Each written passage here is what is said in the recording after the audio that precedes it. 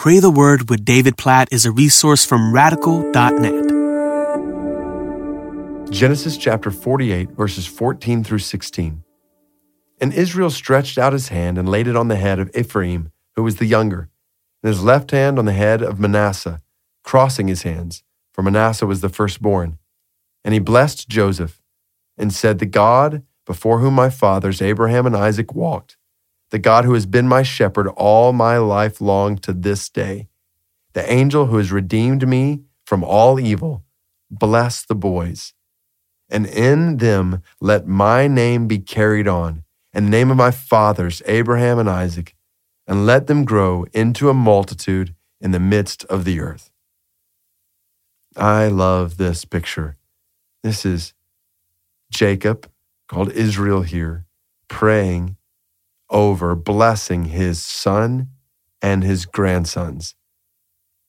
You know, somebody asked me the other day, like, what do you pray for, like, most in your life?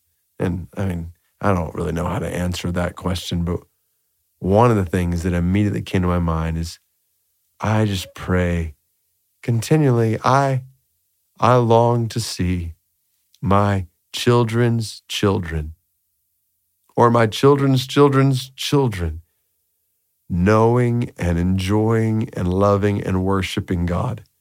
Like, whether I get to see that with my own eyes, like, that would be amazing to see that with my own eyes. But I trust the Lord with that. But I pray that, I pray often for my grandkids, which my kids right now are 11, 10, 7, and 5. So there's not really any prospect for grandkids at this moment, but I'm praying for them. And I'm praying for their kids. I'm praying for my great-grandkids. Like, I long to see a lineage of faith continuing in my family. And I know only God can bring that about. I want to be a vessel, an instrument in his hands in my family for bringing that about. And so I just want to pray that, not just over my family, but over our families, to lead us in a time of prayer for children, like the next generation, for our children's children and their children. God, we want to be faithful to pass the gospel on to the next generation. God, I want to be faithful to do that in my home and outside my home.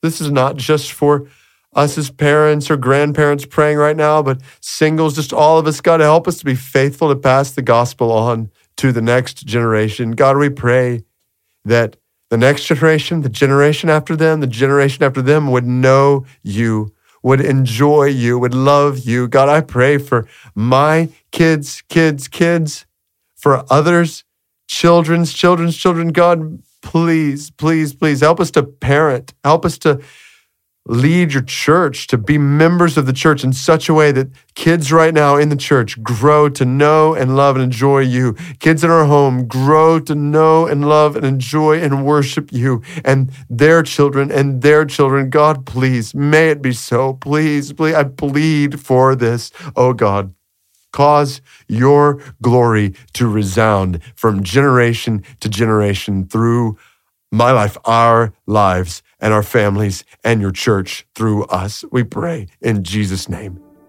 Amen.